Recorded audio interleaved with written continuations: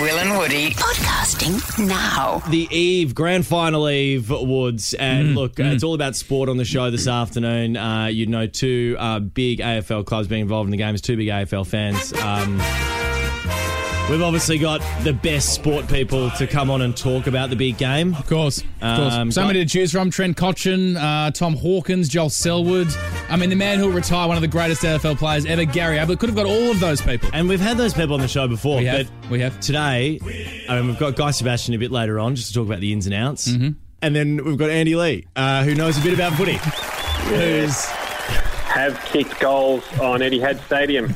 So, yeah, exactly. If you hark back to, although Hamish kicked one as well, so it doesn't really say much for the standard in the EJ Whitten matches. Is he as much of a hack as he's made out to be? Like, I know you rag on him a bit there, but he is. No, absolutely. Yeah, okay. Absolutely. There's at school, there was school sport. He didn't play club sport, obviously, but at school, his school, you could do sport or circus tricks. And he did. And he opted for circus tricks. Of course he did. But can I distinctly remember, like, when we were both in Melbourne, and I remember walking into work one day and seeing you guys leaving. I don't know if you remember this, Woods, but do you remember...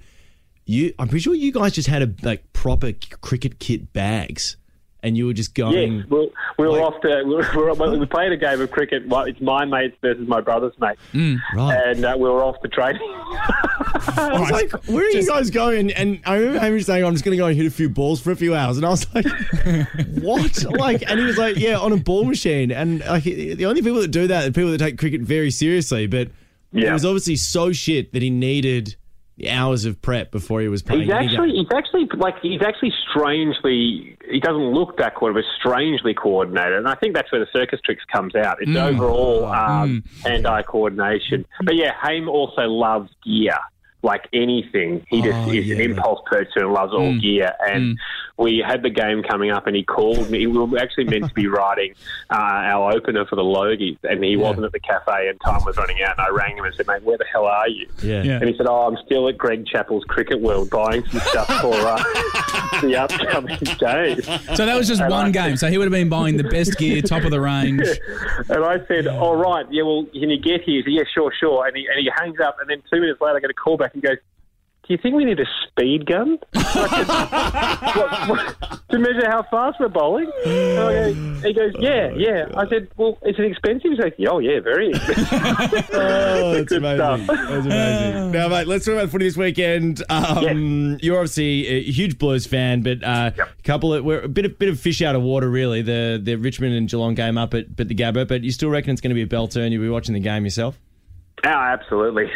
Richmond. I live in Richmond, and people are obviously mad here. I want Geelong to win just for the safety of my home and contents. Last time Richmond won, they burnt the whole suburb down. Of course, it was crazy. Yeah. And I was going to get a copy earlier this morning, and there was a guy that had dyed all the white parts of his dog yellow, and it was a Dalmatian going along. I hope that dog barracks for Richmond otherwise. I don't know what's going on there. But as I mentioned on the front bar last night, I'm good mates with Lockie Henderson, and a year ago, almost today, he got delisted from Geelong. Of course, I drove down to Jean-Jacques where he lives, and we had a few beers and played golf the next day, and talked about putting his house on the market to kind of shore up some stuff, and then he was going to go travelling, and he got relisted as a rookie a month or so later, and now he gets to play in a premiership or attempt a premiership. So he's had a phenomenal year. So it's amazing. It's a great story. So I'm hoping that the Cats can get up here. Right behind him as well, obviously the big Gary Ablett feature as well. You know, Gaz finishes with a premiership in his final game. Paddy Dangerfield's first, maybe only premiership as well. And there's lots of reasons to get behind Geelong. Not to say we don't like Richmond on this show. Oh, we're just a bit over it though, really. They've had their time. We're saying it, are we? Okay, we're good for too long. All right, we hate Richmond. And also, they're cruel to dogs, clearly. They paint dogs. They're awful. Andy, thanks for joining us, mate. Enjoy the game. Pleasure, guys. Take care. See what you're hearing. Find us on Instagram and Facebook. Search Will and Woody.